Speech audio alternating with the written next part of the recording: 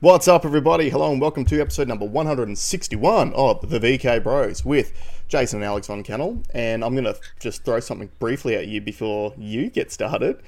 I'm broadcasting to you live from the ghetto of Helensvale because I had a chat to one of my neighbours last night, and a house 2 houses down from us got robbed Wednesday.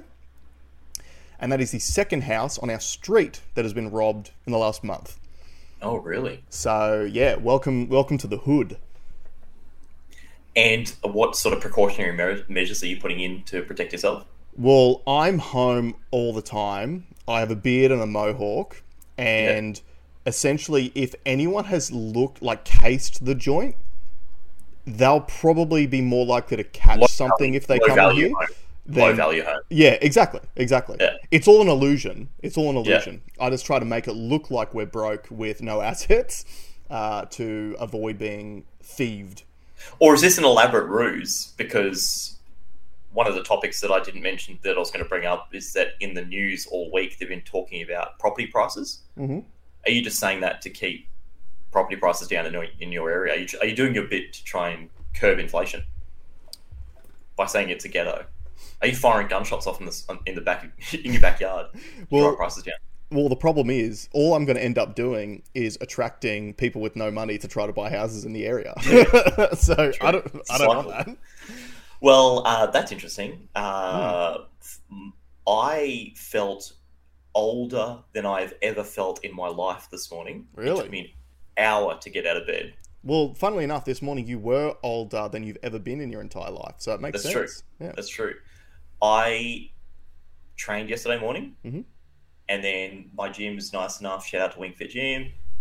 Gym's nice enough to put on like a social event in the afternoon where we play frisbee. And the way we play frisbee is like, I guess it's like a hybrid of netball and frisbee, where two ends, like when you score a try if you're over the line. Oh, so it's a try. Once you get the frisbee, you can't move like netball. Mm-hmm. But because it's a gym and they want you to run around a lot, if there's a I'm blanking on the sports term for a turnover. Yep. When there's a turnover, you have to run the long way. So if it's 1 meter away from your try line, but there's a turnover, now you've got to run the other way. Oh yeah, I get you. Yeah, and we do it with no shoes on because it's good for like running in the grass. Has a range of benefits. And this morning I was so freaking sore, like just to warm my muscles up to get out, like. I'm feeling it. Oh, it's rough. Good. Would you be feeling it too in all the like little like ligaments and tendons and stuff in your ankles and your feet? Because that's the stuff that like no one thinks about strengthening. Yeah. Like when you go to the gym, no one does foot workouts and those sorts of things. So, well, one moment I was running and my ankle went like on the edge, and it sort of went like that, and I was like, I got it back, and I was like, I was 3 degrees off snapping my ankle in half. Yeah. But no, it feels good, but man, I'm feeling it today. And then I think of like when I was 20, you just bounce back and like you could do it again today. Oh yeah, I know. Yeah, but you are only as old as you feel. I was actually good segue. Into a subject that's going to be very, very brief. I was listening to a podcast yesterday, one of Jordan Peterson's with, I can't remember her name, but it was about mindfulness. And this lady who, I can't remember her name, that's pretty bad of me, but it's Jordan Peterson's most recent podcast that he dropped. She is a researcher on mindfulness, and she's in her 70s. And she starts out by, she goes, I asked the same question at the start of all my lectures, and so I'll ask you the question now. What is 1 + 1? 2. Yeah, it's what everyone says, but when you really think about it, 1 + 1 is not always 2. So if you get one cloud and you join it with another cloud, that creates one larger cloud. Ooh. Right? Yeah. So that's her thinking exercise, and it's like we autopilot so much stuff in life. Like we are literally mindless with so many things in life that we don't even realize that 1 + 1 can equal 1, even though it happens literally every day. Like if you get a drop of water and you add it to another drop of water, you get one bigger drop of water. Well, that segues. Sorry. That point? Yeah, before you move, yeah, I'll segue in 2 seconds. The reason No, why I've got a segue. you segue in 2 seconds. The reason why I brought it up was they did this study with older people, so people in their like 60s and 70s. And what they did was they actually brought them back to a school camp that they went on back when they were in high school. And they set up all the conditions around them to be just like it was when they were in high school. So and they tried to re-molest them. Yeah. Makes you feel young. But they wore the same clothes, they played the same music, they ate the same foods. And they only did this for like 5 days. And they actually, like, they tested all their, like, biomarkers at the beginning of it and at the end of it. And they actually had, like, their biological age, or whatever you call that metric, had actually decreased in just that 5-day period. And what she was talking about is how much about our health is, like, our physical health is based on your perception of it. And then another example she brought up was cancer. She said that one of the biggest drivers of cancer in the body is stress. So stress makes cancers grow faster. And one of the worst parts about cancer treatment is when you get cancer treatment and then the cancer's like gone away, they don't say your cancer is cured, they say you're in remission. And you have to be in remission for like 5 years without the cancer reappearing before they'll say your cancer has been cured. So in other words, for the next 5 years, you're stressing out, going, geez, I hope it doesn't come back. I hope it doesn't come back. I have a theory, and this is unproven. I don't know if any study's been done on it, but it's just my observational experience with fertility. Yep. Anyone that's trying to have babies really struggles. As soon as you stop trying, you have one. And I wonder if that's a stress marker as well. If you're thinking about it, it has to happen, it has to happen, it has to happen. And then if it doesn't happen, oh man, like I'm under all this pressure. And whereas like, couple of boozy nights, bang, done, there's a kid. I'm going to tell a bit of an inappropriate story, which I'm hoping my wife won't listen to this. So we've got 2 kids, and we've got the same circle of friends that we've had for many, many years.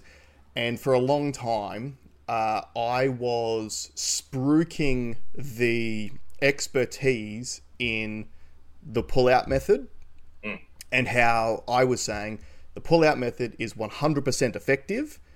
Case in point, but you just got to have the discipline, right? So I like spruiked it and I used to joke about it all the time. And because my wife actually went off the pill about 3 years before we decided to start trying to have kids. And it was for various reasons, because the pill's got plenty of downsides too, plenty of side effects, just as we've learned over the last 3 years with every medicine. And so she would get really bad like migraines and stuff like that. So when she went off it, like they haven't gone away, but they have started to get a lot better. So during that 3-year period in particular, I was like spruiking, like I'm the pull-out champ. Anyway, then when you actually try to have kids, it's like all of a sudden, well, my last however many years of shit talk, it may come home to roost. Maybe I've just been shooting blanks this entire time. Yeah. Who knows? Yeah. But I never considered once that I would have, like that we would have difficulty conceiving a child. Never even considered it. And both kids were essentially conceived the first time we tried to. And now, look, we are both healthy people, and I made my own luck a lot. Like, actually, before we conceived Nate, because I read this thing about, I don't know how true this is either, but it was a scientific study, but again, could have been flawed. Yeah. But there's actually a gene in men that you pass on to your children based on how much body fat you're holding at the time of conception, and it either switches this gene on or off, which actually makes your children more or less susceptible to becoming obese down the track. So after reading this thing for like the 3 to 6 months prior to conceiving Nate, I basically cut out the majority of alcohol, processed foods. I actually got down to, I look back, I got down to 92 kilos, which is 11 kilos lighter than I am now. Yep. And, conceived Nate. And then what will be interesting is it was a lot harder for me to keep the weight off after having Nate. So I was not 92 kilos when we conceived Jake. So it'll be interesting down the track to see if there is a difference between the two boys. interesting. Now we're going to go back to the segue. Right, segue away. So this is like segue inception, because this segue is going to lead us into our actual topics for today. Mm-hmm. But going back to what you originally mentioned, what you're kind of saying is that there's like an automated part of the mental process that gives you a particular reaction to whatever stimulus you're given. Yep. It's not based in logic. It's based on, I guess, it's emotion, right? Yeah. And I had this experience during the week. I was talking to someone about this COVID topic, mm-hmm. and his instant reaction is to like brush it off. Yep. Brush it off. Talked about someone who had like a horrific injury, and I think he may have made the joke that it was caused by the vaccine. Right. And he's like, "Oh yeah, it's really sad." And I'm like, "Yeah, it is really sad, but it's really sad if these things have happened because governments forced us to do it." And he's like, "Oh yeah, like brush it off." And I didn't get the chance to do that because we're in a bit of a public scene, but I want to get in one-on-one to kind of explain, like, what was the basis of that reaction? Mm. So if you analyze the way you felt right then and there, sure, it was uncomfortable, right? It is an uncomfortable subject because no one wants to believe that this has happened. No one wants to believe it. Yeah. But you have to ask yourself, and you have to be critical of yourself, is what led you to instantly dismiss it when you know you haven't looked? Mm. You know there's no basis for that feeling. Yeah. And how are you going to get better, or how are you going to learn from a scenario if you can't harness or control your emotion, like emotions versus facts? Yeah, you need to be able to separate those things. Yep. And I think that the key thing to try to explain to people too is this doesn't just apply to COVID. COVID's just the most invasive thing that's happened to our lives in the last however many years. But this applies to everything. This applies to politics. It applies to how you respond to your boss when they make a request of you at work. How you respond to the way you treat money. Yep. How you respond to your partner when they make when they say something to you. And yeah, it is fascinating. And like for just to throw it out there, this is going to be a bit of a COVID show because the majority of topics that have come up for us this week are COVID related. So welcome back, guys. Welcome back, Red Pillars. But for anyone who thinks that people weren't like forced, I was literally having a conversation with a friend of mine during the week who works for the Queensland government in a capacity and was pregnant at the time that the mandates came in. And not only did they threaten this person that she would lose her job, but also would lose her maternity leave as well. Wow. Yeah, so you got to think like. And obviously this is very front of mind because I've just seen it twice. When a woman is pregnant, that is one of the most vulnerable positions that she will ever be in her entire life. Because not only are you physically compromised, but you are about to go through a period where you cannot work, so you physically cannot support yourself financially. And we know how financially based our entire world is at the moment. And especially with things like cost of living and stuff now that people are experiencing. So it's literally the most vulnerable position that a woman will ever find herself in life, short of going to a war zone or being attacked in the street or something like that, right? And then to have the government say, hey, we know you're in a really, really vulnerable position. Here, take this brand new experimental medication. I know all of our other guidelines say literally don't take any other medicines while you're pregnant because, we could have unforeseen effects. But take this brand new thing that we've got no long-term testing on. Otherwise, you're going to have no job and no money. Yeah. Like, it's insane. So that probably segues us into the first topic, which is mandates in Queensland government has just announced that they're removing the vaccine mandates for the healthcare sector. So a bit of an article here from, I think it's ABC News. So Queensland Health to remove COVID-19 vaccine mandate for frontline health staff. Geez, lots of ads on this biznatch, isn't it? Oh, that's gone way down. That's a different story there. An existing cancer drug. Yeah, there you go. Thousands of Queensland nurses and health staff will be able to return to work as Queensland Health is expecting to scrap its COVID-19 vaccination mandate. Now, article was from like 2 days ago. They announced today formally that it has been scrapped.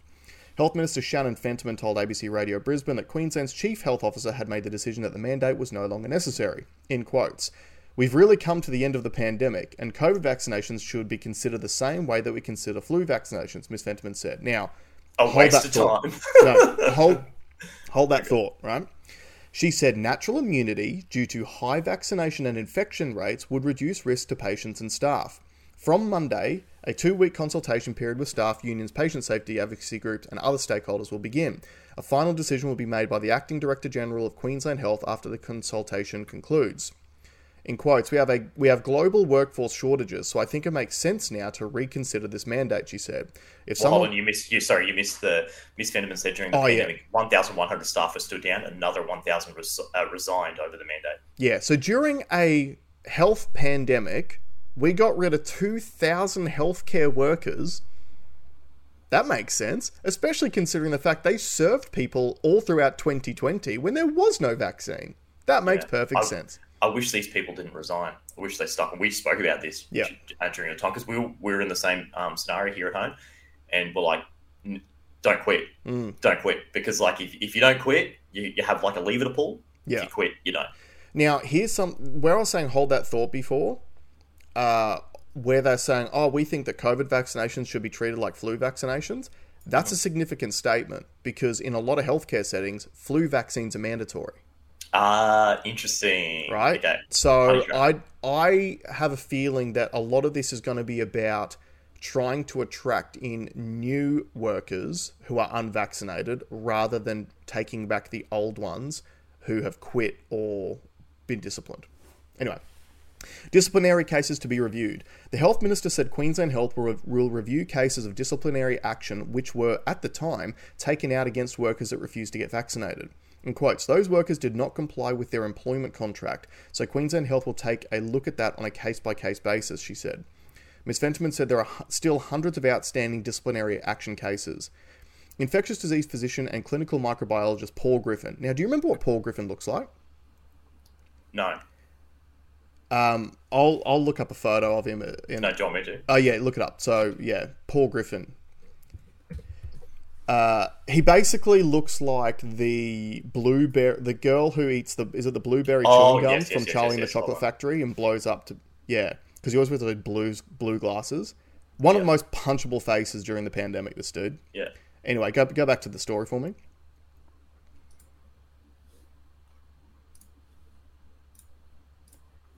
Here we go. So, Paul Griffin said lifting the vaccine mandate for health workers makes sense given the hybrid immunity in the community from both COVID infections and vaccination. In quotes, I think the mandate certainly served its purpose at the time, Dr. Griffin said. Sell units. Sell units, absolutely. Any changes to that recommendation at the moment don't mean... I just want people to focus on this part, because you haven't read this, have you, Alex? No. Right. I just want people to focus on this little section. See which message keeps being repeated. So I think the mandate certainly served its purpose at the time. Any changes to that recommendation at the moment don't mean that that wasn't the right thing to do when it was in place. But I think that situation has changed. Dr. Griffin said the biggest risk to lifting the mandate was that people will think the initial rule was wrong, which isn't the case. Also, it can give the impression the pandemic's over and we don't need to do anything anymore, and that's certainly not the case either, he said. But you said that at the start. You said that it was over. I know. And this is, so when this first popped up, I tweeted out saying, I'm looking forward to seeing the justification behind this decision and why now is the right time to do it. Because it's going to take some serious mental gymnastics to be able to explain why it's appropriate now, but couldn't have been done 12 months ago. Yeah. I'd like to think that our healthcare workers still have very high rates of vaccination. Dr. Griffin said ending the mandate should not signal that, in quotes, we don't really have to do anything to worry about COVID anymore. It still remains a risk, and we'll see another wave in the not too distant future, he said. Yeah, remember that election year Omicron strain that's on its way? Yeah. It just means that the mandate side of things isn't quite justified now, but we need to do everything we can to keep as many people protected as possible. We still want... Can I just say something about when they mentioned the vaccine/natural infection hybrid? Mm-hmm. It's very much the analogy, and I'm going to try and make this analogy up on the fly. Mm-hmm. It's like the hybrid analogy is like having a motorboat with an oar that's inside the boat. Yep. The oar being the vaccine and the natural infection being the motorboat, and like they are both powering that boat. Yeah, but one's doing 100% of it, and the oar is doing 0%. Yeah, and the handle of the oar has got spikes on it. So if you pick the handle up, you'll hurt your hands. Yeah, so you're probably just going to put that down and let the boat, the motor, actually run the boat. Yeah. All right, we don't need to talk on that subject anymore because that's probably going to segue us through to John Campbell. But I just wanted to note that part of the article is so interesting, where this is the same mental gymnastics they had to perform 12 months into the vaccine rollout, where you had certain people had taken 2 doses and then the breakthrough infection started. So then they had to try to convince the people who had taken... Incredibly rare breakthrough infection. That's right. The incredibly rare 100% breakthrough infections.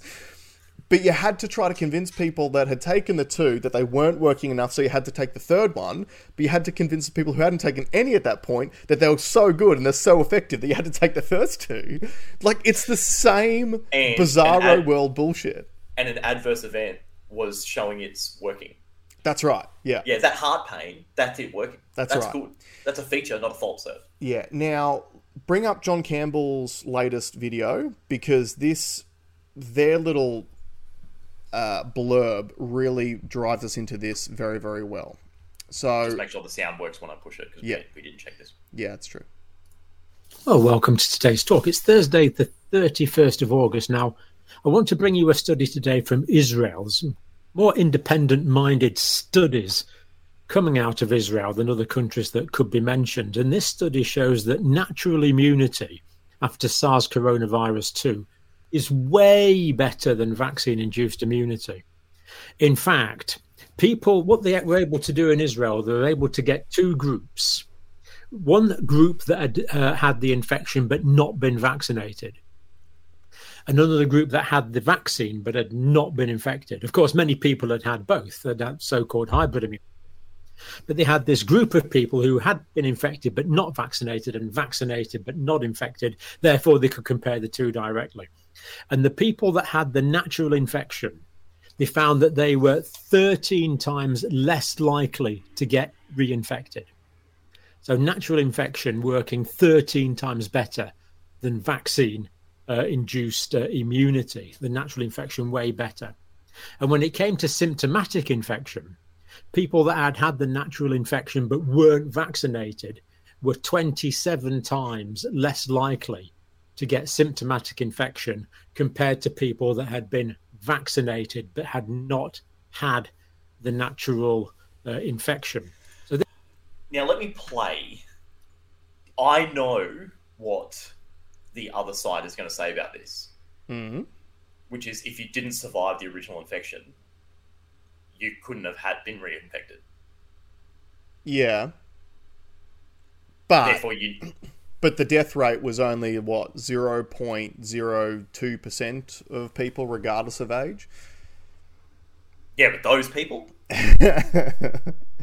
So, but just juxtapose. So this is the problem that we've encountered the entire way through the pandemic. The sales process of them selling the vaccines was follow the science. Now, the science continues to churn out more and more science in regards to these vaccines, and the science keeps proving that natural immunity is far more effective than vaccine-related immunity. Now, just to draw... You're a right-wing extremist if you said that natural immunity existed in 2020. Yeah, don't forget that. Remember they said that natural immunity was not possible with COVID? Yeah, that was a good sales pitch too. But I want to juxtapose 2 things together. So Paul Griffin was talking about how people are more protected because of the hybrid immunity that they have received from having both the vaccine and the infection.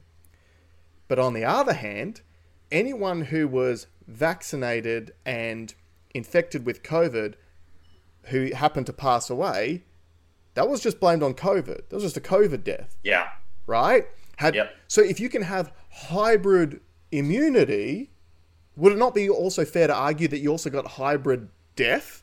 Yeah. Especially if the cause of death isn't actually just COVID. It might be COVID exacerbating the myocarditis you've had, or whatever the case may be. So that is, again, the mental gymnastics, that it's doublespeak. And Orwell talks about doublespeak all the time. It's going to get...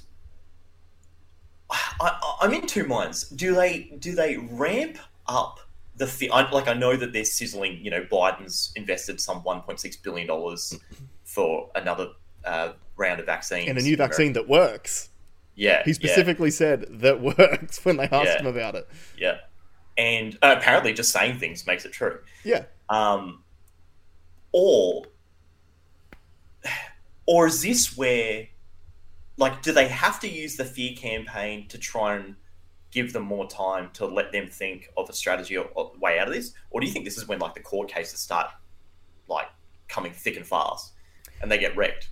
So, look, I think there is a lot more to this than just health, and this is where the tinfoil hat goes on. Because that election Eurocron thing, that's not really a joke. That's legitimate. And... again, another doublespeak thing that keeps coming up is the pandemic's been over for however long, but now you got to bring out new vaccines, and we're getting government funding for them, and we're going to buy them all for free, and we suggest that everyone takes them. In America, there's already been universities that have brought back mask mandates and all of those things, and I'm just going to say something now just to get ahead of all of this before it hits Australia, because it inevitably will at some stage, probably leading into winter next year. It's the old, which came first, the chicken or the egg analogy, right? We are currently, in Australia, not really caring that much about COVID, even though there are still people in hospital who have got COVID. COVID's still spreading around the community. But we are not caring about COVID at the moment because the government and the media don't tell us to care about it anymore. However, that will inevitably change. And probably when the next run of vaccines come out, they'll start ramping up the rhetoric again. And where they'll start ramping it up is they'll go, we have had a massive increase in cases because this new Eris strain, or whatever the actual strain name is that's just come out, is easier to infect, easier to receive and easier to pass on. But this is the chicken or the egg. The COVID's already still here. The only difference will be, with focus, will lead to an increase in testing. Sure. Yeah. And the more testing... Well, they'll test wastewater. They won't test people. They'll test wastewater to find it, and then... Well, that'll be the first thing, which will then prompt everyone to go and get tested. And then the more testing you do... Oh, look, we've had an explosion of cases. No. The cases are already here. Plus, where everyone knows that the PCR test got ramped up to 40 cycles... when they said that it should never be over 28 cycles to actually test for a live virus. Everyone would show up COVID positive with a 35 cycle or a 35 cycle PCR test. Exactly right. So that's what I want to get ahead of. The cases are already here. If you increase the testing, you will increase the amount of cases you find. So don't fall for that trick. Well, it's funny because I was in a group of people and I triggered people by saying, "Oh, we all ready for the next wave?" They're talking about America, so it's due to land here soon. And this guy is like, "Fuck that! I'm not getting a fucking jab this time. I was forced to do it last time just because I wanted a beer in a pub and didn't fucking do anything."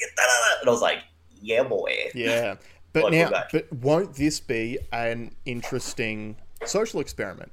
Yeah, because it's literally that, fool me once, shame on me. Fool me twice, shame on you, or whatever it is. Yeah. I don't know if that's how it goes. It's too early in the morning. Haven't had enough coffee. But we literally just experienced the trick. And it's going to take so much for so many people who are so invested in that scam to let it go. So I wouldn't be surprised if you do see wide-scale compliance again. Because I wouldn't look, I think you're not going to get as many. this time. Again, I don't even trust the 96% that they said. I don't think that. Agreed. In my cohort, it's probably closer to 50 or 60%. Yeah, but you only deal with right-wing conspiracy theorists because they're way more fun to hang around. They're the only people that you meet at clan meetings. They're way more fun at parties.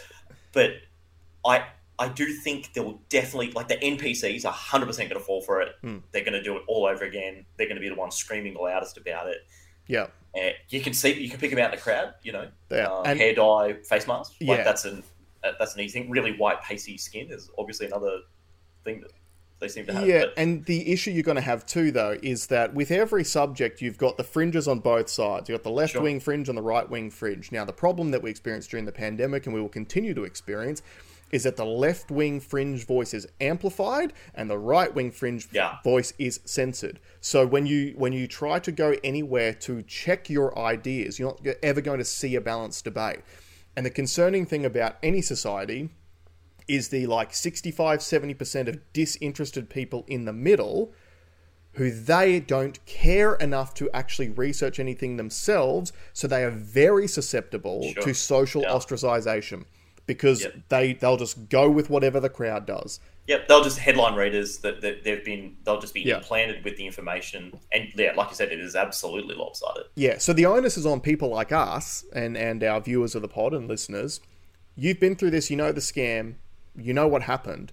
So we actually need to hit these people in the mouth straight off the bat. As soon as these things start to come in, you need to be having conversations with people who fell for it last time, going, guys, stop. No, we're not doing this anymore. We're not doing this. There was zero benefit to it last time. We've got, massive economic damage, massive excess death rate. Like, none of the things they did last time worked, and they're advocating to do those things again. This is my approach to it. So say no. I try to highlight it like this. When I'm talking with groups like that, I go, things got a little bit out of hand. Like, if we think back, standing up, mask. Yeah. Sitting down, same venue, no mask. Yeah. Mouth open, putting stuff in, blah, blah, blah, blah. Masks in cars by yourself. But you could go to a rugby league game at Suncorp Stadium with 50,000 people in it, as long as you wore your mask into the stadium and then only took it off when you're sitting down. But I find it great once they start remembering back to how crazy, and they'll admit it was crazy. I've never met anyone who said, besides like the only person is like Sam Harris, that still thinks that was a good thing to do. Oh, I love that clip of Sam Harris.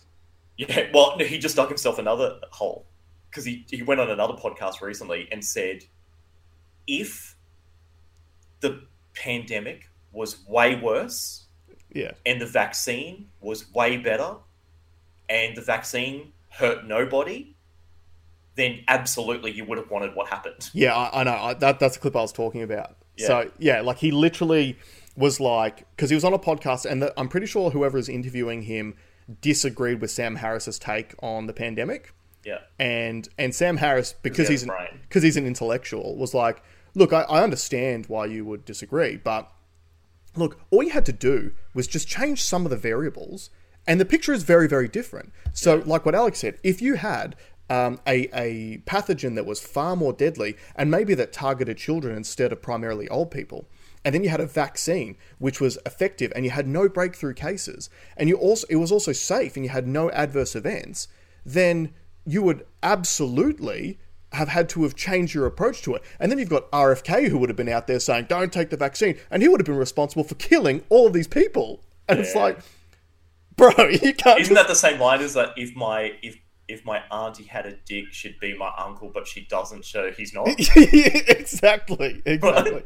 Yeah, but but this is what I've said on the pod before. I think all of these left-wing intellectuals have gotten so used to being able to literally talk out their ass for the last 3 years with zero pushback, because all the pushback is censored, that they actually just love the smell of their own farts. Yeah. Yeah. Okay. Next subject. Are we going to the... Oh, now, if you want to go on that John Campbell video, the study is very interesting. It's funny because when I mentioned it to this person that thinks with emotion and not with logic or reason said, "Oh, I don't trust anything that comes out of Israel." I was like, "Well, dude, hey, you need to check your crew. Like your side is supposed to really like them. Just go." So maybe just go back, check with your leader, come back. Yeah, exactly right. That's right. Yeah. So don't be saying that. Yeah. But go check it out. It is interesting. I found the ratio interesting. They had 600,000 vaccinated participants in the study, and they had 60,000 unvaccinated. Yeah. Which I found interesting for Israel, being like they were one of the most vaccinated places. Yeah. And to show that there was like a 10% difference in cohort.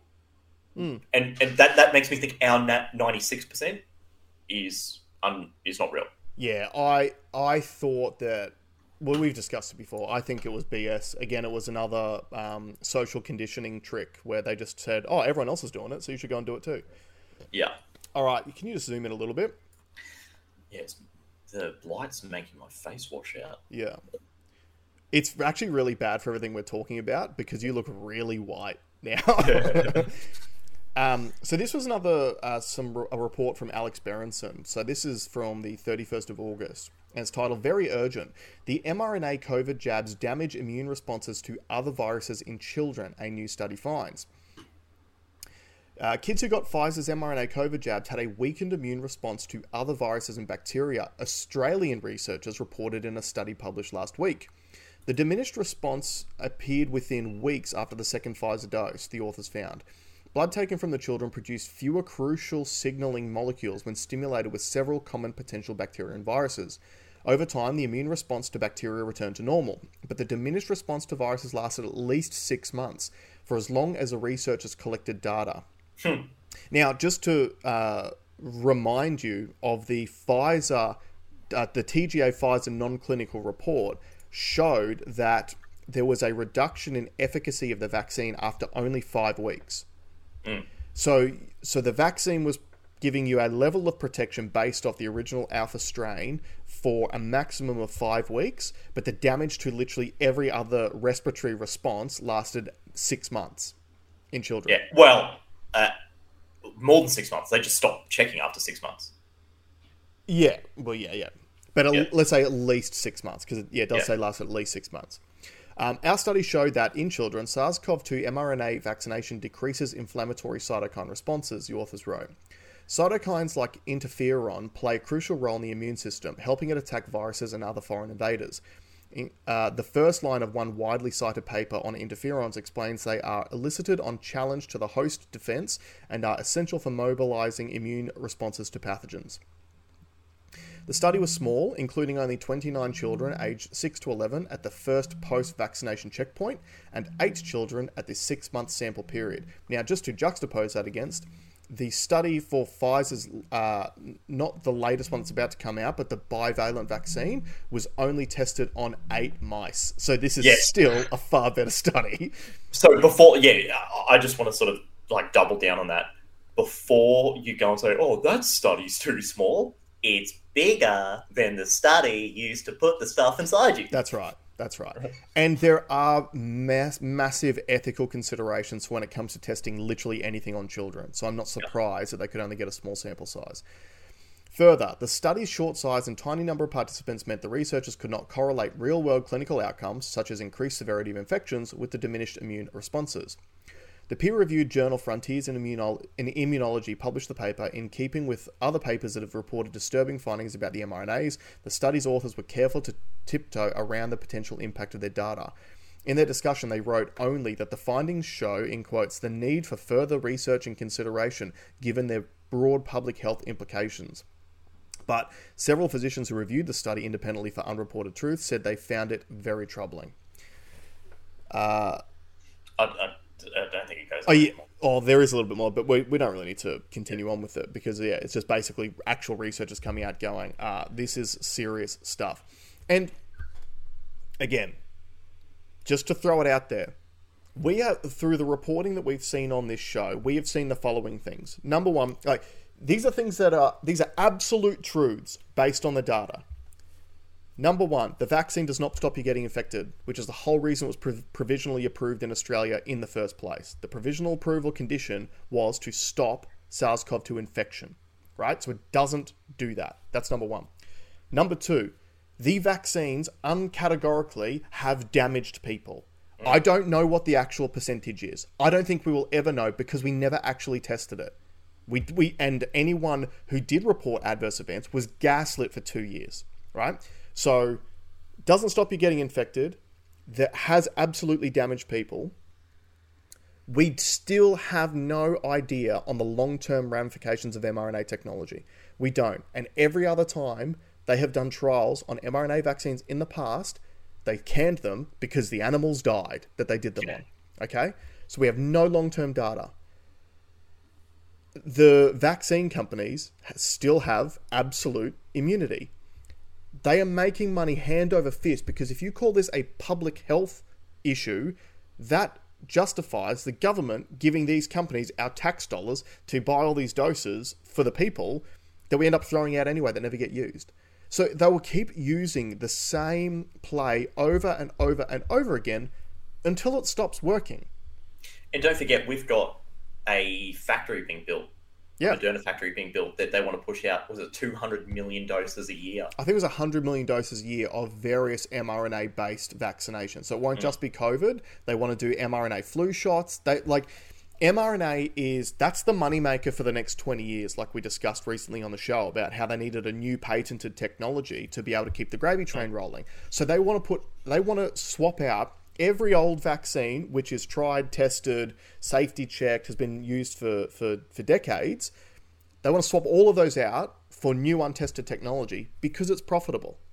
And clearly the data doesn't matter. It doesn't matter what, agreed. It appears that in practice, because all these agencies that are supposed to protect us are all paid for by the companies that they're supposed to protect us against, the numbers don't matter. It wouldn't matter if, because do you remember very early days, there was footage of an Australian, when they put a COVID jab event on at a big stadium, and they were just pumping these things through, and then people were having adverse reactions, like in real time, time, right in front of us, and they're like, "Oh, don't film it," and whatever. Yeah.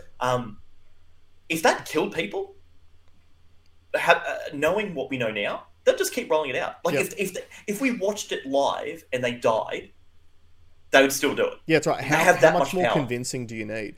And I've got to throw it out there too. This is why I have a massive concern with things like this, the LGBTIQA plus trans agenda, selling it to children. Because if you can detach kids from reality so much that they don't even know what a man and a woman is, are they going to look at data on the safety and efficacy of a vaccine that you're jamming down their throats? Absolutely not. Because like you said, data doesn't matter anymore. For how many years have we been bombarded with this propaganda that there's no real facts or anything? It's your truth. It's your perception of the world. Gender is how you feel on any given day. They literally are trying to detach us from reality. Oh, maths is racist. Don't forget that one. Math is racist. So they are... I've had this with the climate change stuff. You look outside and you are terrified of what the weather's doing. Look what's in front of you. That's right. We live in this utopia. Look outside. Yeah. Yeah. And... when again you actually look at the data, there's 15% more of the planet covered in greenery now than there was 20 years ago. Yeah. But like you said, data doesn't matter, and I feel like that is part of what the machine is trying to do in whatever way that it can. It is trying to detach you from thinking that data is a real objective thing that we should be looking into, and just throwing that out and just going with your feelings on every subject that comes up. Because we know emotional people tend to make bad decisions. Yeah. That's why cold, hard, stoic-minded businessmen, for example, are usually quite successful, because they don't make decisions with their emotions. They make them with cold, hard, rational facts. And if you can convince 95% of the population to operate purely on emotion, while you're part of the 5% that's not, you can make bank. Because how easy is it to control those people and get them to buy your product, stay home for 23 hours of a day and only go outside for 1 hour a day to do exercise? Like, we removed all rational thought in the last 3 years, and we need to get it back. What are we as a show putting down as a marker of success for this next wave that comes through? How are we going to know if Australians been awakened or not? How are we going to know, like, what's going to be a marker of success, do you think? I think it will be whether or not the government tries to impose mandates of any kind, whether it's masks, whether it's vaccinations. I think that'll be the big one, because, and we saw this during the pandemic, all the decisions they made were not based on health advice. They were based on polls. And we saw this out of Victoria a lot. Like, Daniel Andrews, a lot of the decisions that were made that has been leaked, it came out that he did polling on these scientific decisions, and then based on what the poll said are the decisions that he would make. So the key is, I think a marker of success is whether or not the government even tries some of these mandates, and if they do, what the level of pushback is on those. And you'll be able to see it in society too. I think masks will be the big one, because masks was their way of, it's essentially a uniform. It was adult cosplay. Yeah. And you know what? I had a conversation with Dad during the week about literally adult cosplay and how effective it is in society. So you saw it during the pandemic. When they wanted to sell a message, what did they do? They brought on someone in a white lab coat with a stethoscope to go, yeah, get the vaccine, it's safe and effective. Because we are naturally in tune to believe people who are wearing a lab coat about medical-based things. Same as if, someone wants to, like politicians, for example. Why do politicians always wear like suit and ties? Because to us, we perceive that as power. Because powerful people have always worn suit and ties. So anyone who wears that, well, they're someone who should be respected, who should be listened to. All this stuff is just adult cosplay. That's all it is. Well, I have to say that the face mask thing, like, there's still a good 10% of people in Brisbane that are still wearing it. Yeah, because Brisbane's cucked out Greensville. Yeah. And what needs to happen, unfortunately, is we actually need to be probably, I wouldn't say aggressive, but more assertive with certain things. So, for example, if you see someone with, like, wearing a mask, we might have to ask them the question, hey, dude, like, what's with the mask? Like, have you actually looked at all the studies on, like, the fact that, number one, the actual size of the COVID molecule is, like, 10 times smaller than anything that can actually be prevented from just coming through the front of a medical, like a surgical mask, regardless of the size or the top. Have you looked at that? Have you looked at the studies about... See, I disagree. I disagree with that. Like, they are lost. They are NPCs. They are lost. But if you just... this is the problem with democracy. It won't change it. Well, okay, if it doesn't get changed, then in a democracy, we're fucked. Because the majority rules. So if you can't change but it's not the majority. Of... No. It's not... It's no, what I'm saying is that 10% that I'm seeing is an extreme 10%. Just like there's a 10% extreme on the other side. Yep. It's probably digging up, like, bunker and making their own bullets or something, right? Smart so people. there's and you're not going to change their idea either. Mm-hmm. I think, and I guess this is a bit of a stoic thing. I guess it's like, leave them to them. Let's talk to the reasonable middle. Yep. And the people that you have to at least have your mind open to receive new information. Absolutely. Those people clearly don't, because they're now scared of any human interaction, scared of any molecules in the air. To me, the energy that I'm not putting my energy into that. I can see what you're saying, but therein lies the problem that I mentioned before, because you got the fringe on the left and the fringe on the right, and the fringe on the left's voice is amplified and the fringe on the right's voice is censored. So the disinterested majority, the 80% of people in between those two groups, when it gets to a point when the government tries to impose mandates again, well, they'll see government messaging and they'll see that 10% with the masks on out in public and probably telling people, put your mask on, like they did during last time. And the majority of that 80% will just go with what the crowd does. So unless you have these conversations with anyone, like, democracy, majority rules. And so the majority, it's stacked against See, I disagree. So marketing, the greatest marketing ploy is to market to people with at least an interest, as opposed to just marketing to the broad audience, because you get no cut through. They're not going to change. No full-blown mask, the percentage of very full-blown maskers are going to be, like, they've picked an ideology that they now have to stick with. They will not change because it makes them look silly. Which makes them the most powerful people to change. Look at detransitioners in the trans community. They're the most important people in that whole debate.